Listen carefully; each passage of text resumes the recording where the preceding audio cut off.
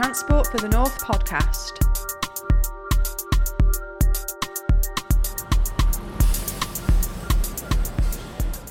Hello and welcome to the Transport for the North podcast. I am your host, Gemma, and today I am joined by one of my very wonderful colleagues, Lucy Jacques, who is our Acting Head of Policy and Strategy, and she's here to tell us all about our strategic transport plan. Hello to you, Lucy.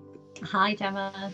It's fantastic to have you on the podcast, so thank you very much for joining us. Would you like to start by telling our listeners a little bit about yourself and your role at TfN? Yeah, sure. So I am born and bred from the North. I'm based in Darlington, but have lived across the North, Leeds, Liverpool, etc. So, really passionate in terms of the North, understand our kind of transport issues and really keen to support partners and address those really. In terms of my role at TfN, as Acting Head of Policy and Strategy, I'm leading on the plans for our second strategic transport plan. So that's a series of policy development that feeds into that, building the evidence base and bringing that together into what will be our second strategic transport plan. Fantastic. And I know you've been at TfN for a few years now and do lots of really interesting work, and so important the current project in terms of this revision of the strategic transport plan. For those who maybe haven't heard of the STP, one of our very common three-letter acronyms, there are many of them. Tell us a little bit about the STP, published in 2019, and why is that such an important document for the North? Yeah, so our STP, as we refer to it, essentially is our statutory responsibility. So fundamentally, it's kind of really central to what TfN is here to do. And the kind of premise behind the STP really is to work with our partners to identify the transport priorities for the whole of the North, those long-term priorities. And what the STP does, it brings it together to speak with one voice for the North in terms of the priorities, but also the North's vision as well. So we kind of have that collective view of what the North wants to see, and then we use the STP to kind of drive forward what transport interventions we might need to deliver that over the next kind of 20, 30 years. I know it was a massive piece of work to develop and deliver the STP, and you mentioned the sort of one North, one voice approach there, and it really did bring the whole region together under the banner of TfN to say, to set out what it is we need in terms of connectivity, how we can deliver economic growth, more jobs, better access, and all of these things that we're still championing today. For those who tune into our board meetings, they will have heard already about the revision of the STP, STP2, in shorthand is the easiest way to refer to it. Why do we need to update this document? Yeah, so as you mentioned, Gemma, the first STP was published and approved and published in February 2019. But actually, again, these processes take quite a long time. So a lot of the evidence that underpins that was probably developed in 2017, 2018. And, it's really important to recognise that the political, social and economic landscape has really dramatically changed in that intervening time period. So, things such as like COVID, Brexit, the government's net zero commitments now, things such as levelling up, etc. That whole kind of landscape in which we're operating now has drastically changed. So, it's absolutely the right time for us to go back and relook at kind of the North's ambitions and vision, but also, what we now need to do to deliver on that vision based on where things are. Equally as well, it's really important at the moment to be thinking about this because, as you know, and as hopefully some of the listeners know, a key role for TfN is about influencing national government and local partners around what needs to happen at those other spatial levels. And there's a really key kind of role for us over the next sort of 9 to 12 months to be looking to influence National Highways work stream. So they're currently developing their route strategies and their road investment programme, their third road investment programme. So they're working through a process to do that. And similarly on the rail side, with the establishment of Great British Railways, they're also establishing a long-term strategy for rail across the whole of the country. And, it's really important that TfN's influencing those in the right way and making sure that what the North wants to see as part of those different investment schemes is truly represented. You're right to mention some of those kind of changes and developments, even just over the last 2 years alone. Feels like I've not said the C word for a while, but COVID has had a massive impact on our travel behaviours and patterns, and we have to start rethinking some of the ways we get around. You also touched on there in terms of updating the kind of research and the evidence that underpins the STP. You know, again, things do move on quite considerably within even a few years, and government national policies and ambitions and strategies as well. Just the past 18 months or so alone, we've had Bus Back Better, Levelling Up, the William Shapps white paper, the integrated rail plan. You know, many of these documents are coming out, and again, we need to keep our eyes on those, understand how they feed in, how they can impact what we're doing and what the North needs. And I suppose a part of reworking and revising an incredibly important and very big document like this is, as you say, it does take time. So the revised STP, the final document, is likely to be sort of end 2023, early 2024, I think. I'm sure you'll correct me on that if I've got that wrong. So, you know, even then we're talking still some time away. So in the meantime, things are happening along the way, and we're publishing and implementing things along the way. Part of those is policy positions. So tell us a little about what's a policy position? How do they form part of the STP revision? That timescale you talked about is right in terms of when we're hoping to have the final STP2 kind of adopted, if you like.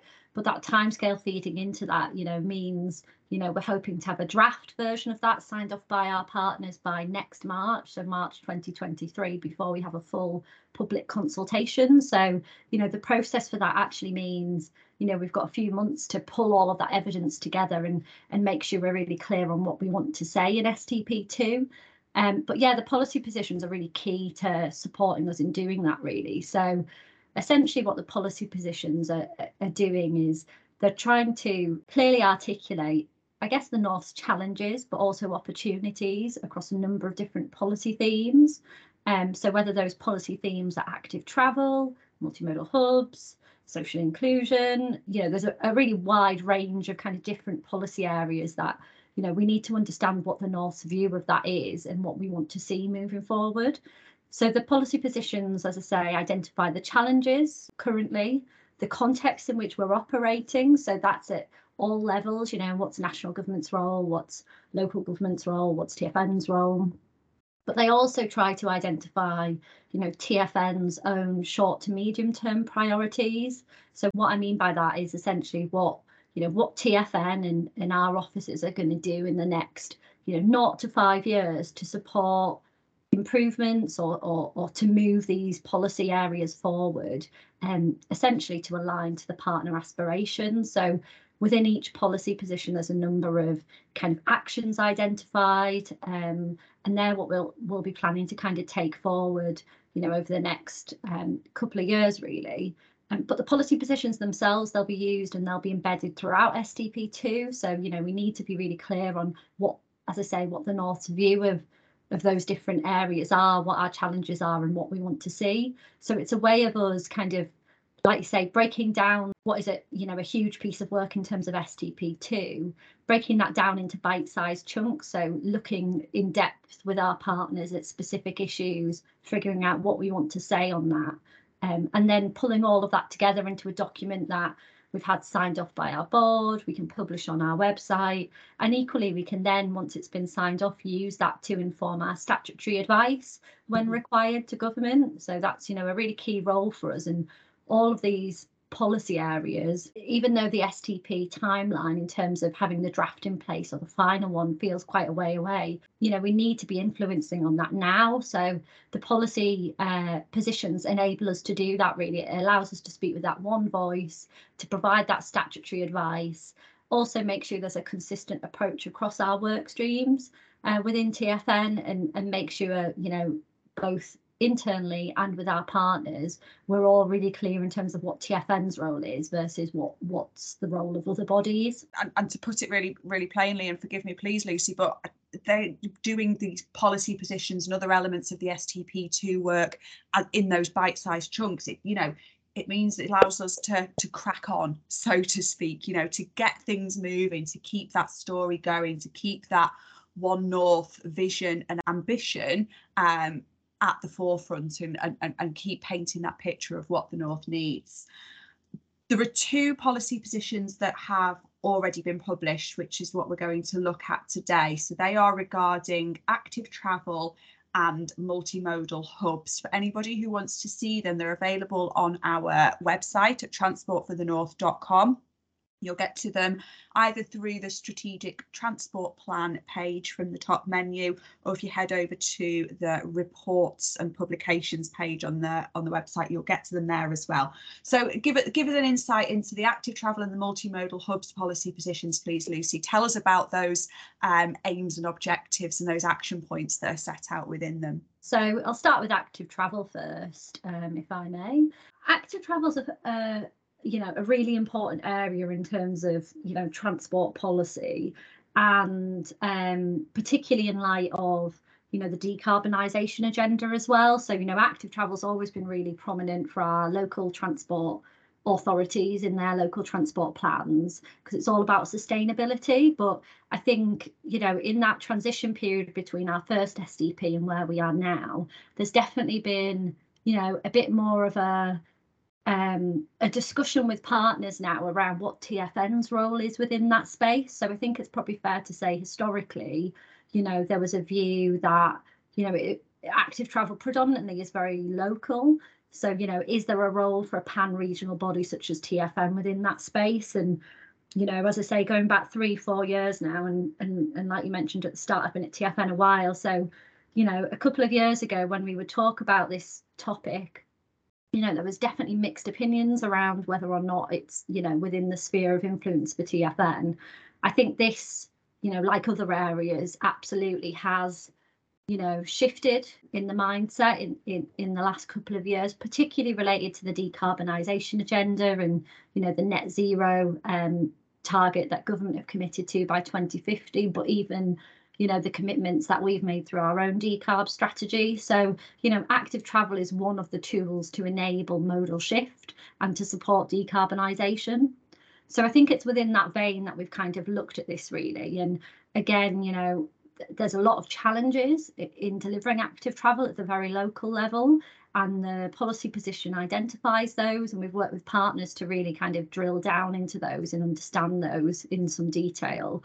But fundamentally, a lot of the challenges in terms of active travel at the local level are around kind of piecemeal competitive funding bids that are used to kind of deliver active travel schemes. So, there's not kind of a sustained method or approach to active travel, and there hasn't been, for a number of years really. So that's a real challenge for our partners to deliver the schemes that they want to deliver in this space.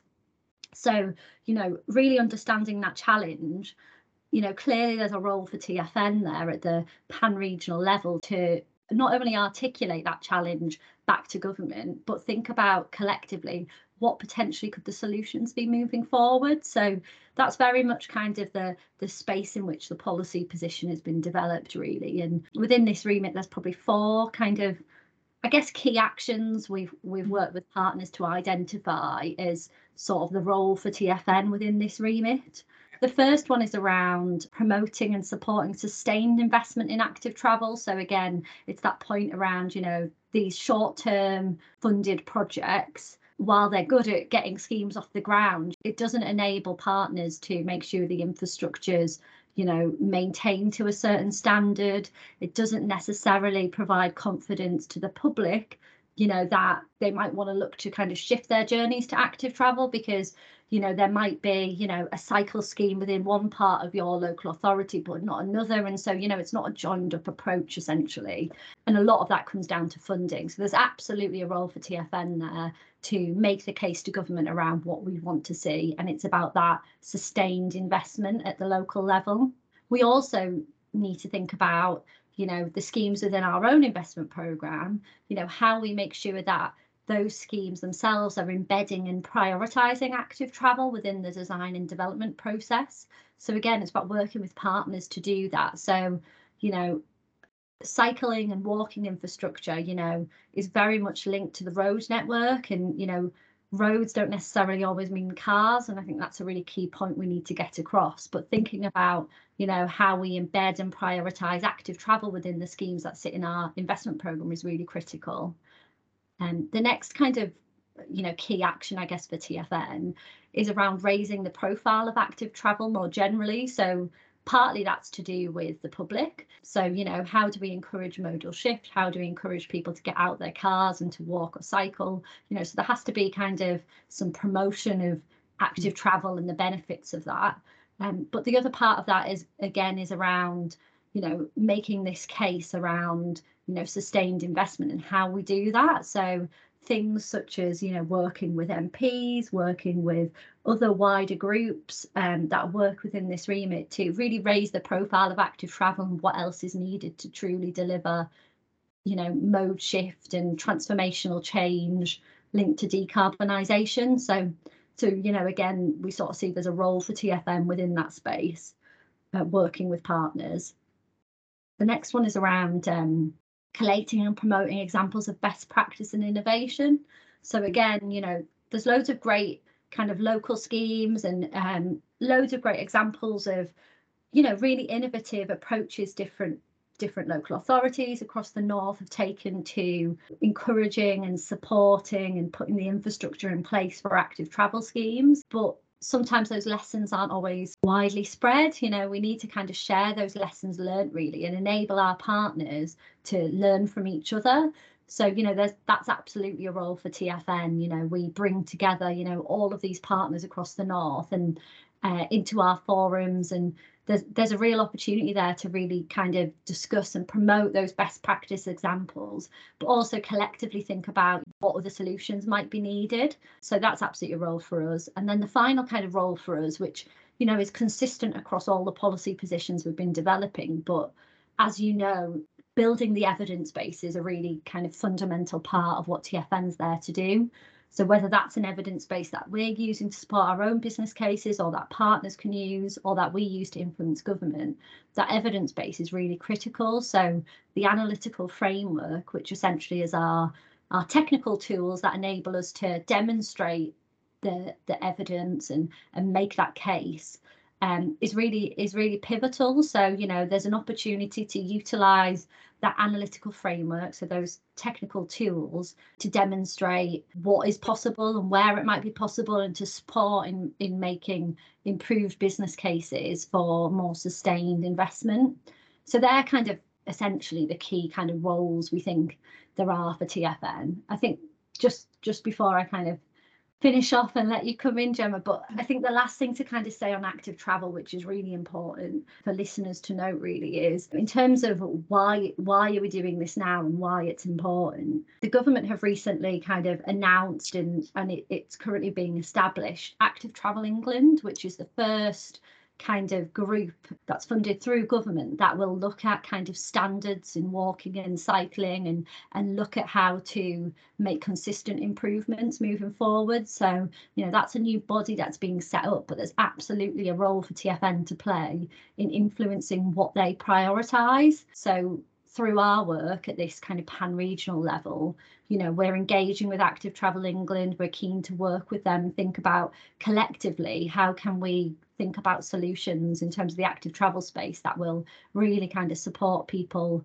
kind of, you know, whether it's getting out of their cars and walking and cycling, but also the health benefits of all of that. There's so much in there, Lucy, and thank you for giving such a thorough insight. So if anybody doesn't necessarily want to go away and read the full policy position, Lucy's given you a really useful insight there. You said many kind of touched on many of the sort of themes or areas of activity within that I know will come up through the other policy positions and all of TFN's work as a whole, really, you know, partnerships, joining things up, sharing learning, creating evidence bases, you know, all of this sort of regionalised One North approach, looking at the bigger picture. So it's really interesting to hear how that's going to come to life in regards to active travel specifically.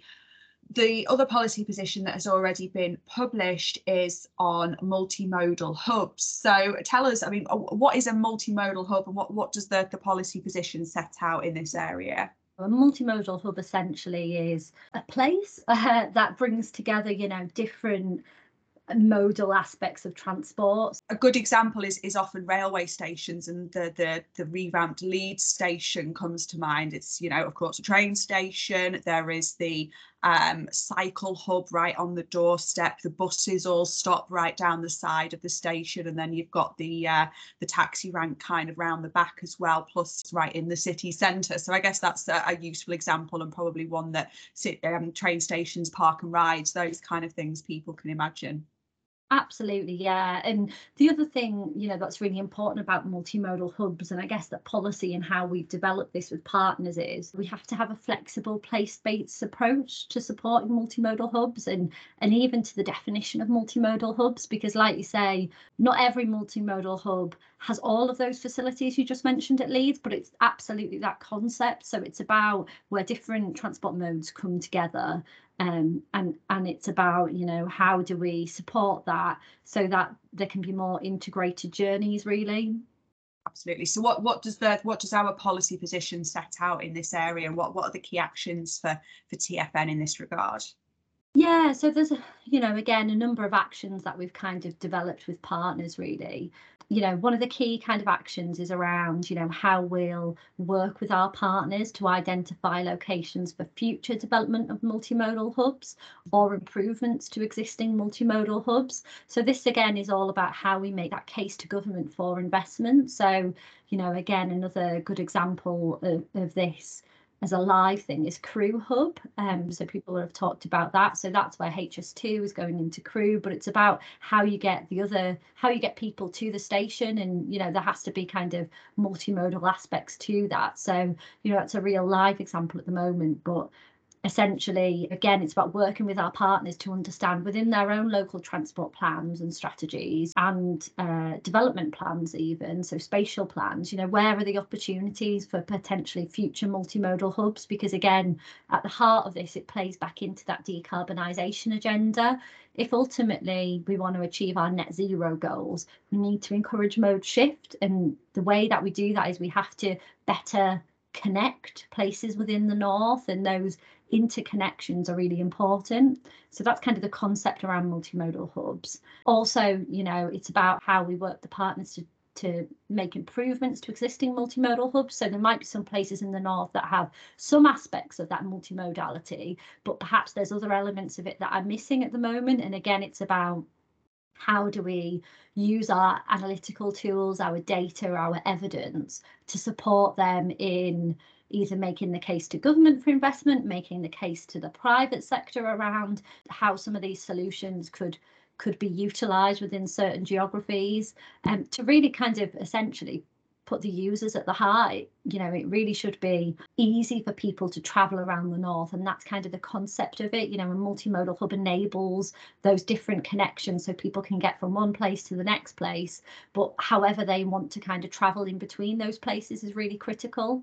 As I say, in terms of actions, it's about utilising our evidence base, so the data that we have, the capabilities we've got through that analytical framework and those modelling tools. So it's about how we use those to support developing business cases, providing evidence to the wider spatial context. So, you know, within our analytical framework, we've got a really good understanding of different localities in the north and what their aspirations are for future housing, where they're going to locate future businesses, etc.